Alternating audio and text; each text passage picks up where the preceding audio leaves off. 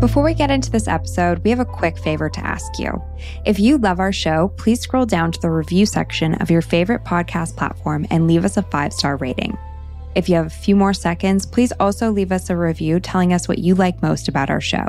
We read every single one of these, and we appreciate them so much. This will also help us grow and get into the ears of those who love true crime and food as much as you do. Thanks, and enjoy the episode.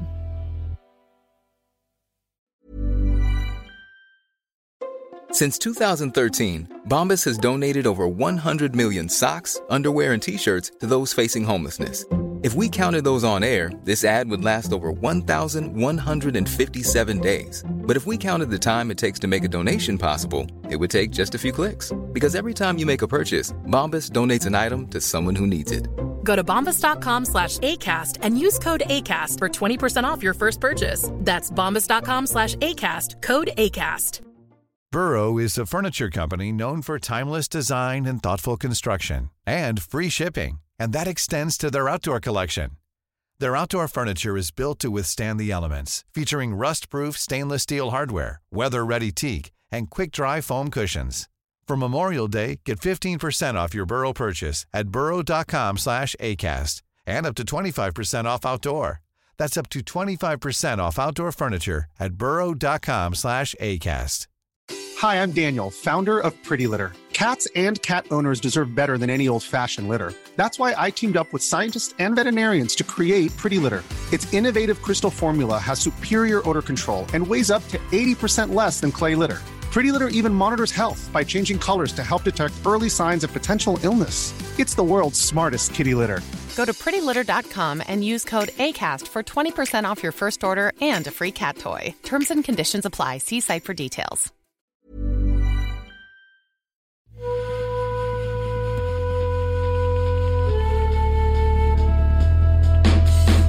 You're listening to Unsavory, where true crime meets food.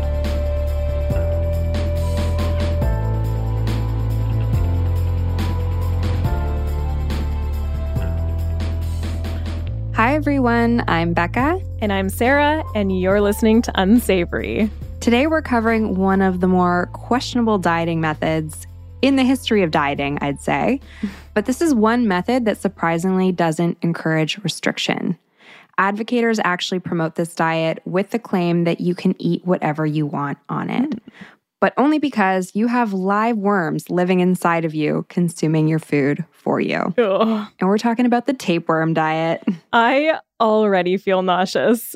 I don't know, just thinking about people purposely eating a worm, I think I'm going to have nightmares tonight. Just nightmares of Heidi Klum's Halloween costume. Yes, which was actually so good. It was so good. It was so disturbing. Yeah, but I don't think there's ever been a widespread fad diet as gross, as grotesque as this one. It's very much not doctor recommended and is actually illegal in some countries like the US, where the FDA has banned tapeworm pills, as well as in Australia, where it's illegal for the pills to be imported into the country. So this diet isn't as accessible as it once was, which I think is a really good thing. It sounds like a good thing, and I'm already learning because I didn't realize the tapeworms would come in a pill form. Yes. We'll get into it. Okay, I'm ready. All right, let's do it. The information in this podcast is for entertainment and educational purposes only. If you're interested in medical nutrition therapy or personalized nutrition advice, please talk to a physician or registered dietitian in your area. If you have a history of disordered eating, be advised that nutrition details will be discussed and take the steps you need to protect your recovery journey. All the citations and relevant links for anything mentioned in this episode will be in our show notes on our website, unsavorypodcast.com. This podcast may contain coarse language, mature subject matter, and content of a violent or disturbing nature. Listener discretion is advised. This is an independently produced podcast. If you'd like to donate to the podcast, you can sign up as a donor through the Patreon link in our bio. If you could rate, review, follow, and share our show with your true crime and food-loving friends, that would really help us out, and we will be forever grateful. This is Paige, the co-host of Giggly Squad, and I want to tell you about a company that I've been loving, Olive & June. Olive & June gives you everything that you need for a salon-quality manicure in one box. And if you break it down, it really comes out to $2 a manicure, which is absolutely insane. It's also so easy to get salon-worthy nails at home with Olive & June. The difference between how your nails used to look when you did them yourself and now with the Mani system is a complete game changer. The best thing about Olive & June too is it's a quick dry. Dries in about 1 minute, lasts for 5 days, and full coverage in up to 1 to 2 coats. Visit oliveandjune.com/perfectmani20 for 20% off your first system. That's oliveandjune.com/perfectmani20 for 20% off your first system.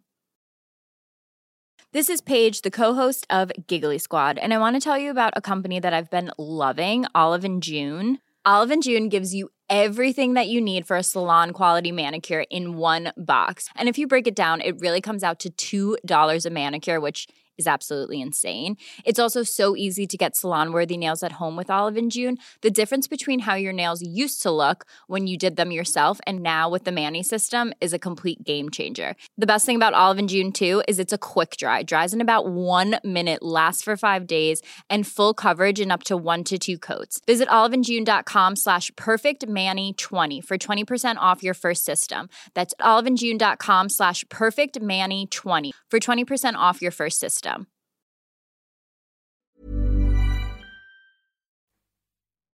Shout out to my sources for today's episode, which are all listed in the show notes at unsavorypodcast.com. I use sources from the CDC and Cleveland Clinic, as well as articles by Debates et al., Mickelson, Kessa, and Whitfield. And there were a lot of sources for this episode since it was difficult to find all of this information in one spot. And just a quick trigger warning, we will be discussing weight loss and historic weight loss methods in this episode. So if this is something that you find triggering or that doesn't fit within your recovery journey, please feel free to skip this one. Let's start with a brief rundown of what tapeworms are, because this is obviously critical to the story. So tapeworms have been around for much longer than even humans, with the first indication of their existence found in fossilized shark feces from over 259 million years ago. They're flat parasitic worms that are very adaptable to their environment, meaning that they can infect a wide variety of different host species, but particularly meat-eating hosts like cats, dogs, humans, and some livestock.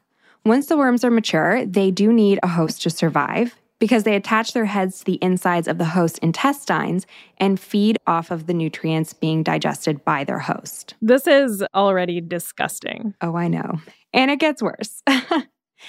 A well-nourished tapeworm will grow larger, keeping their elongated tape measure appearance, and they may even lay eggs.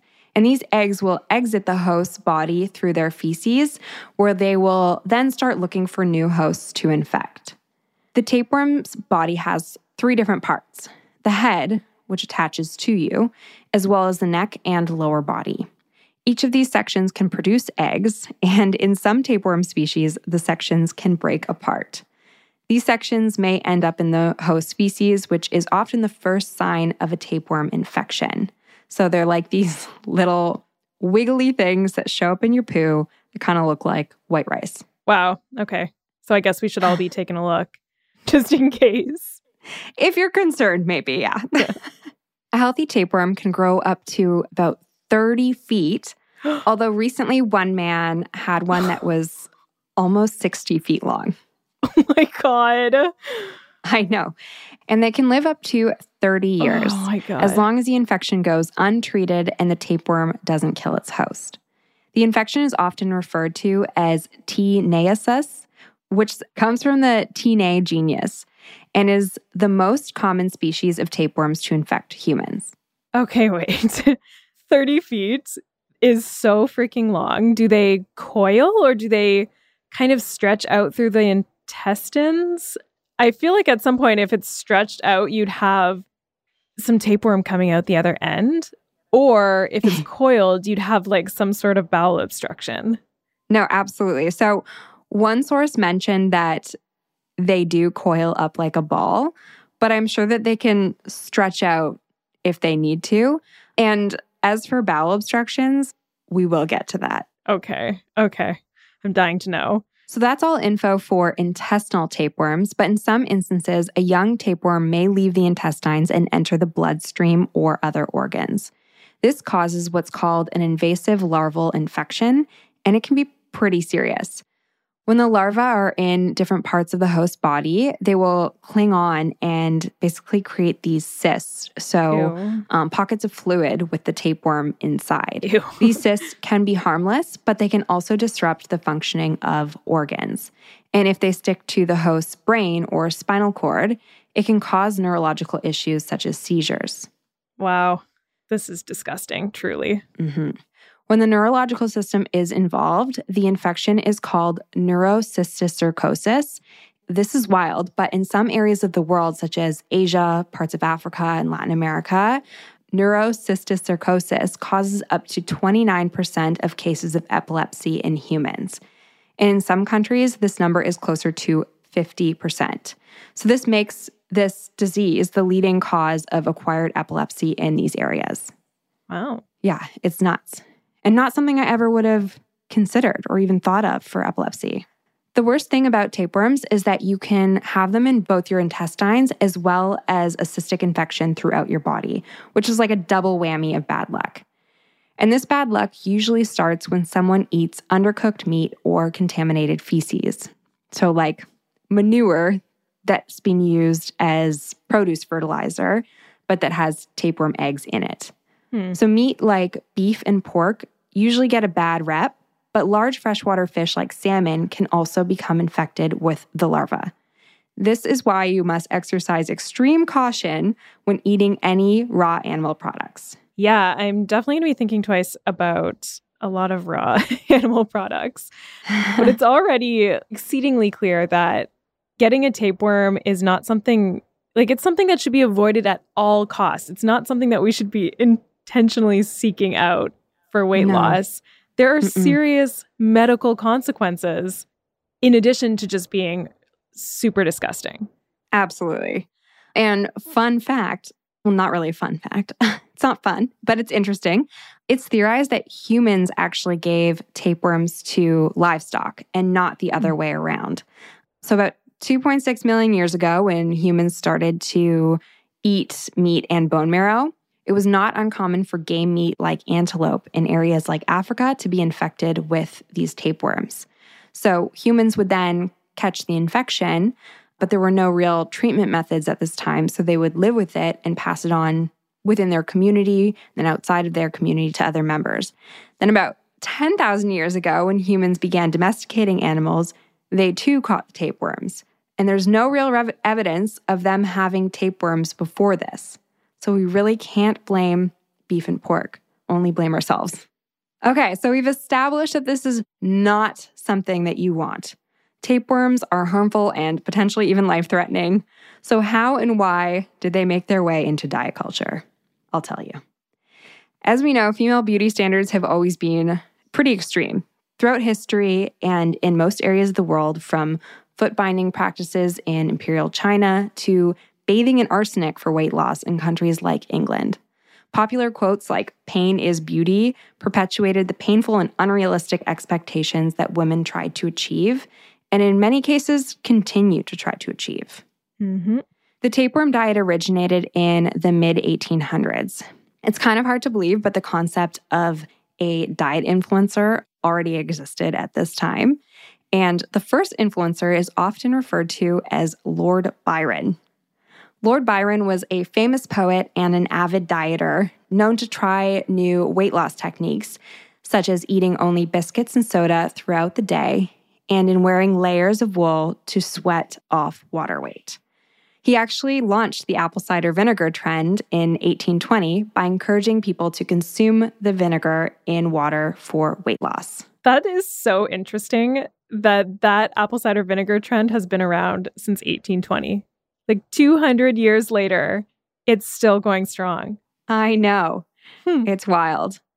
Because of Lord Byron's celebrity status, people were fascinated by his lifestyle and diet methods. While he never directly endorsed the tapeworm diet, he can be credited with pushing the new Victorian beauty standard, tuberculosis chic. The gaunt, weak look associated with the respiratory disease was the latest hot trend. I hate this. I know. I wish I was kidding. But women began trying to achieve this look by using makeup to look more pale with rosy cheeks and crimson red lips, as well as by implementing weight loss methods and wearing corsets to get the quote-unquote ideal 16-inch waist that was associated with looking ill. Wow. Okay. Before the 1800s, corsets were typically made out of like different types of fabric, whalebone, wood, or metal to kind of give it that stiff look in the front, as well as laces to tie it closed. But with the invention of pliable, moldable rubber by Charles Goodyear, women realized it was much more effective in holding in excess flesh. And as a bonus, it would make you sweat in the process, leading people to believe that it was also contributing to weight loss while they wore it. However, what it actually did was create a moist environment where it would wear the skin down, causing friction wounds and making the area more susceptible to infection. The shape of the corset would also displace organs, often pushing intestines down lower, which I can only imagine did a number on digestion. Oh, for sure. That sounds so incredibly painful and uncomfortable. I can't even imagine being in a social situation and wearing one of these rubber corsets and having to like have a conversation and be pleasant. I would be so miserable. Yes. I am just so glad that I was not born in the Victorian era because it seems uncomfortable, seems like everyone was very hungry. Ugh, sounds awful. Yeah, sounds like a nightmare. And it seemed like there was really like no limit that these fashionable Victorians would do. So, and there, I guess there really wasn't, which is exactly how the tapeworm diet, which as we've established is a parasitic infection, became popular. So Victorians saw people across the world withering away after contracting these worms, and they figured that they could use this to their advantage. Women would consume the larva, which would migrate into the woman's intestines, mature, and live there, consuming a significant portion of their caloric intake. That is just so messed up. I am a little bit curious if the tapeworm dieters feel full or not, because if they're eating whatever they want, but they're not getting any of the nutrition, then their body would be like asking for it. It would be like, it's essentially starving, even though you're eating. And there's the additional element of this large foreign tapeworm in your stomach that's taking up space and probably making them feel definitely bloated and maybe full. Yeah. I'm curious. I'm curious for what the user experience was like. Yeah, no, the two of the side effects are hunger or loss of appetite. So I think that it can be both, honestly. Either. Like you might be hungry initially when the tapeworm is small and maybe it's not taking up that much space in your colon or stomach or what have you. But then maybe as it's getting bigger and it's pushing on your other organs, kind of like carrying a child. True. I've heard like well, I've heard that the third trimester of pregnancy, sometimes women don't feel hungry, but then they also feel hungry because they have like a child pushing on all of their organs. Yeah, it makes sense. Yeah. So think of your tapeworm as a child, everyone. In 1912, reports of the diet being adopted in the US began popping up. And this is where tapeworm pills apparently came into the picture. You might remember that I mentioned that tapeworms need a host to survive. So it was almost impossible to transfer a live worm into a new host. This meant that people would need to consume infected food products in order to get the benefits they were after. And I say benefits, that's in quotations. And this is a very tricky practice, especially since tapeworm infection wasn't as common in North America as it was in other areas of the world. But you might also remember that while tapeworms need a host to survive, the eggs and larvae do not. Ew. I see where this is going. But I'm kind of curious if, you know how people travel to other countries to get like surgeries that aren't readily available here or have like long wait lists or high price tags, like gastric bypass surgery or plastic surgeries, they'll go to another country where it's sometimes less safe, not always. I wonder if people would do that with tapeworms. Go places where they're more readily available. I'll bet they would. One thing that I didn't actually include in this is that there are some areas, I know like Mexico, that has these worm clinics still to this day where you'll pay over $1,000 for like one organism, aka worm. A tapeworm. Yeah, so I don't know the legitimacy of these clinics or anything like that, but they apparently do exist in some areas of the world still. Oh my goodness. Okay. Wow. There's a market for everything. There truly is. Okay, so an unknown genius had this idea of freeze-drying beef tapeworm cysts with the tapeworm larva inside to create a pill for easier transport and a better shelf life. The idea was that the dried larva would be consumed and tapeworms would then mature in the intestines, absorb the food nutrients, and result in the desired weight loss. So basically the same concept as sea monkeys. Except you don't actually get to keep it as a pet, or you kind of do get to keep it as a pet. It just lives inside your stomach for up to 30 years. Yes. Ooh. After like looking this up though, I did go on a little hunt for sea monkeys on Amazon and they are still available if anyone wants them. Oh, nice. Yeah, they're so cool. They are really cool. I never had any though. You didn't? I didn't. I was deprived. deprived. Oh my gosh, I feel like I went through so many batches of sea monkeys. It's so cool. So they come in like, I mean, you might know this, but they come in like a little pouch. Yeah. They're like fish dry. food almost. And then you put them in water and then they come to life. But I guess they don't live for 30 years like a good old tapeworm, hey? I never had mine for 30 years. Okay. So we should try. I don't actually want to try, but just theoretically, I bet we could order tapeworm pills on the black market and hatch them outside of a human body, like in a tank, in a thing of water, whatever their optimal environment is. And then you'd have a pet. A long-lasting pet. Not it. Yeah, I'm not I don't want to be a part of this. But if anyone wants to do it on our and just let us know how it goes, I'd be curious. It would be a very cool experiment. Okay, so there was such little regulation around diet pills at this time that companies could almost promote or say anything to sell the tapeworm diet pills. One such promotion claimed tapeworm has been a natural part of human intestinal flora for millions of years, protecting from obesity and stimulating immunity, which is just such BS. And this is also the perfect example of why we should not trust the all-natural claim, because technically it is true. But the reason that they were a part of human intestinal flora was because people were contracting and dying from this infection before there was a way to get rid of them. It's absolutely ridiculous. Yeah, natural definitely doesn't always mean better. It's the classic appeal to nature fallacy, which honestly I think is the sneakiest one of all. Yes, so sneaky. Yeah, I don't know. I just feel like it actually works really well. I completely agree. And I never really like hate on brands that use the term natural. No. So maybe I should. I don't, because it's not necessarily a bad product because it's natural either. It just it just needs more critical thinking. It just means nothing. It's a term that means literally nothing. Yeah. Arsenic is natural. Arsenic is natural. So is urine. Tapeworms. Okay.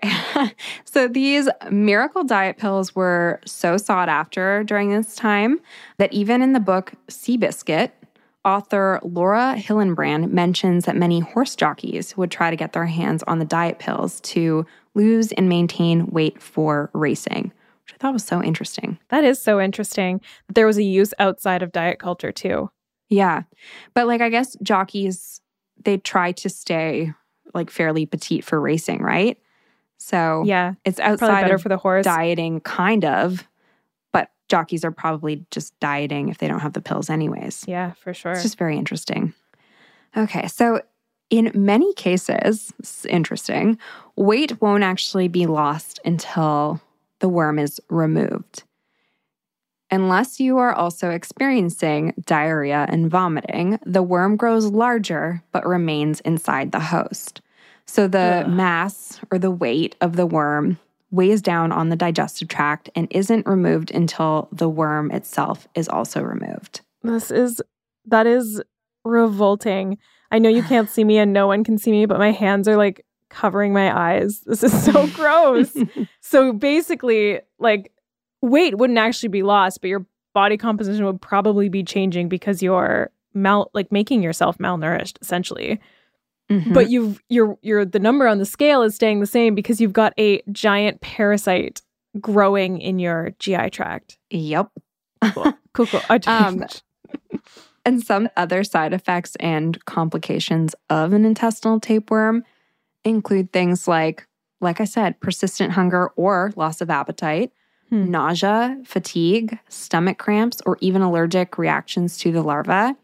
Ooh. And with even more serious issues occurring over time, like nutrient deficiencies such as anemia, obstructions in the intestines, like you mentioned, appendix and bile duct obstructions. Or if the infection leaves the digestive system, you can get cysts in the lungs, liver, heart, eyes, or brain, leading to possible seizures, meningitis, brain swelling, and dementia. None of this is good. None of this is good. Please, nobody try this ever. Ever, ever, ever. And if you do have a tapeworm, please go seek help. Yeah, please seek help. They are still fairly common in a lot of parts of the world. I wonder how quickly you'd notice if you had one. Because you wouldn't know, right? You would eat something and then you'd probably start feeling like, oh, extremely hungry and not able to satisfy it, or noticing weight loss without trying, unintentional weight loss, something like that. Yeah. And like up until the point where you start seeing things in your poo. Oh, yeah. You probably don't think you have a tapeworm. You might think I have the flu or something along those lines, but you might not necessarily go straight to a worm. Yeah, that would be the last thing I would go to. Same. Hopefully we never get tapeworms. Mm-hmm. Okay, so eventually anti-parasitic medication became available on the market to kill off these tapeworms. But of course, these meds were created more so for those who contracted tapeworms from infected foodstuff and not for people willingly ingesting them.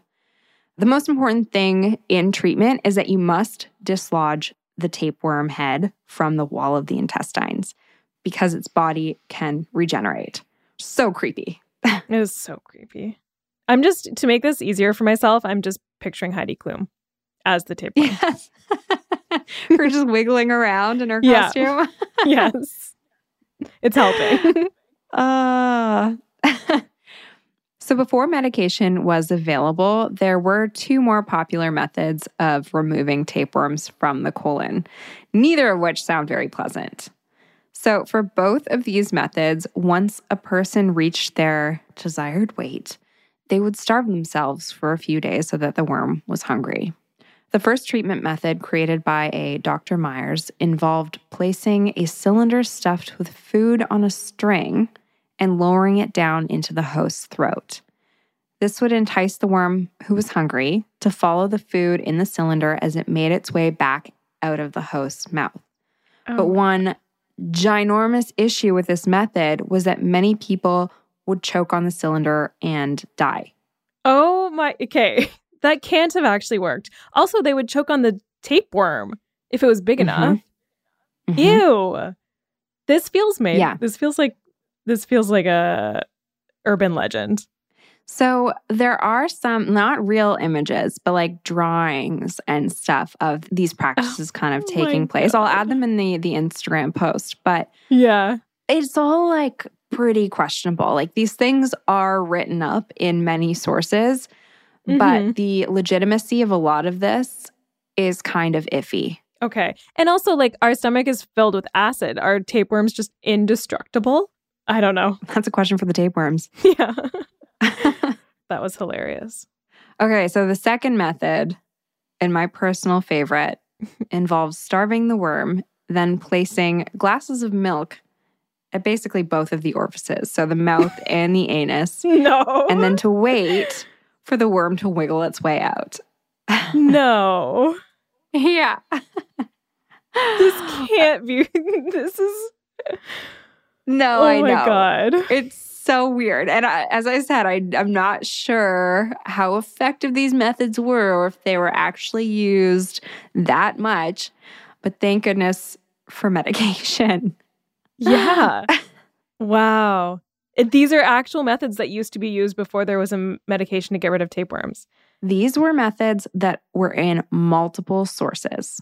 multiple sources. So tapeworms love milk. I wonder if there was like a nice randomized control study done on the types of foods that tapeworms preferred when you're trying to get it to wiggle out your anus. Likely not, but they do like host themselves or like find hosts in cattle too, right? Yeah, I guess. Maybe they like cow's milk. I know. And for a second, I was forgetting that this is a real huge problem worldwide, not just for the diet or the theoretical diet. Like, of course, they would have to be creative with trying to get rid of these because it could really ruin someone's life. Yeah, for sure. But I almost feel like a better method would be to like put somebody else's mouth, somebody who had just eaten a lot of food's mouth near the person who has the tapeworms or other orifice to try to get the thing in the other host. Into another host. But even at the start, you were like, it's hard. Oh, what did you say? Something like it's really difficult to get a full tapeworm to leave its host. So you have to have like the eggs. Am I making that up? No, you didn't. It's true. You can't. It's hard to transfer a tapeworm from host to host. Right. It's more likely that the eggs or the larva will be transferred. Gotcha. So the idea is that the person makes themselves very, very hungry. They don't give the tapeworm any other food to keep eating.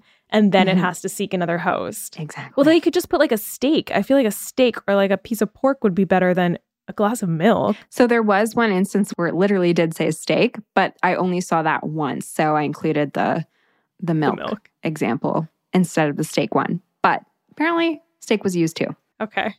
Okay, so with the severe consequences and pretty morbid treatment methods, it's shocking that anyone would want to try this diet. And to this day, it continues to be brought up as a quick fix for weight loss, while the legitimacy of these claims still remains a bit questionable.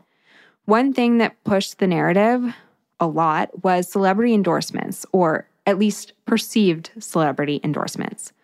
Women like Claudia Schiffer and Maria Callas, a famous opera singer, were rumored to have tried the diet. However, with Maria Callas, it was later found through her biography and personal communications that she had had a love for steak tartare and had actually contracted the infection by eating raw beef, so not diet pills.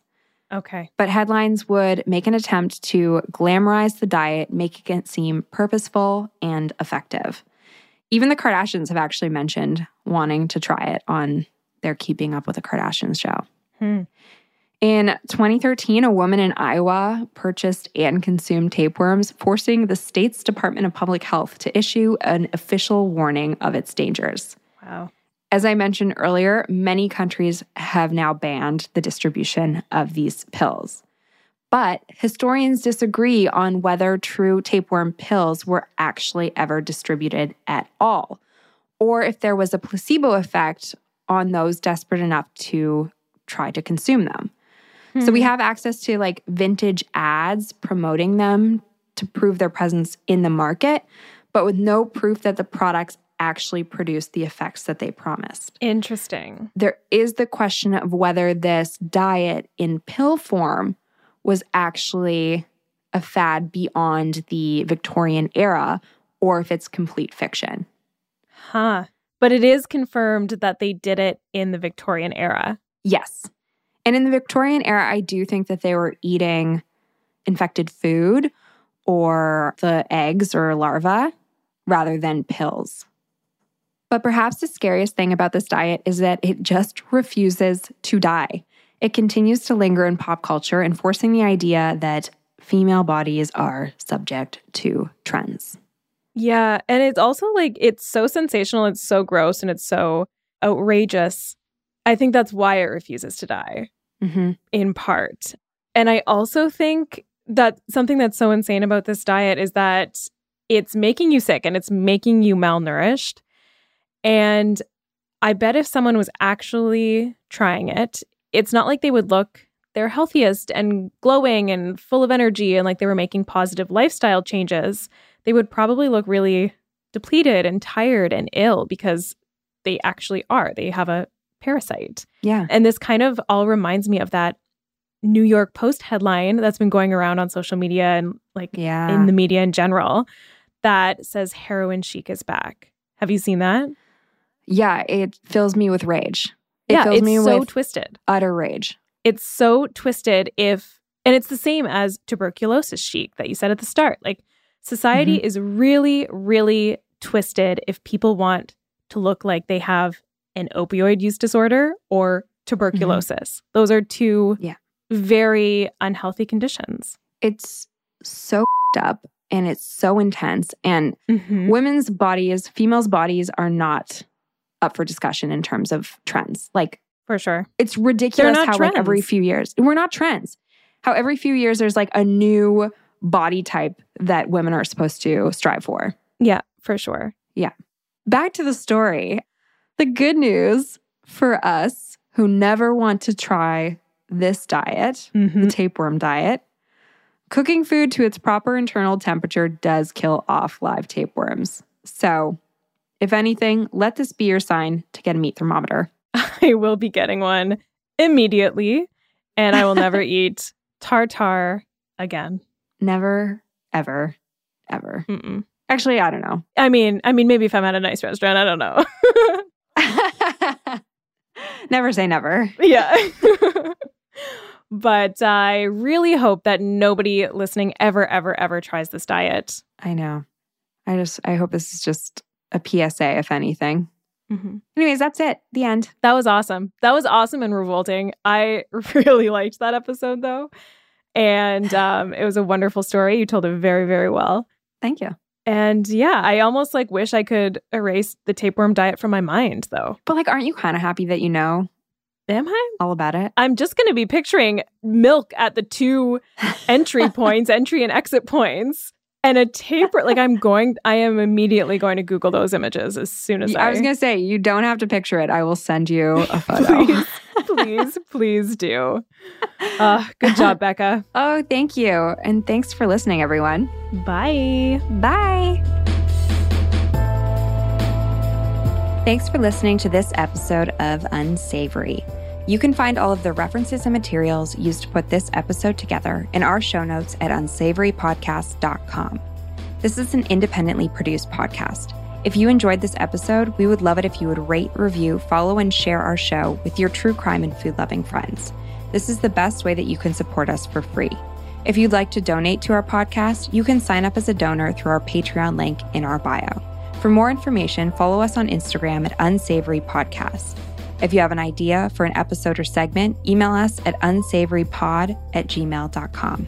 This podcast was recorded and edited by Jeff Devine. Learn more at Jeff Devine Sound on Instagram.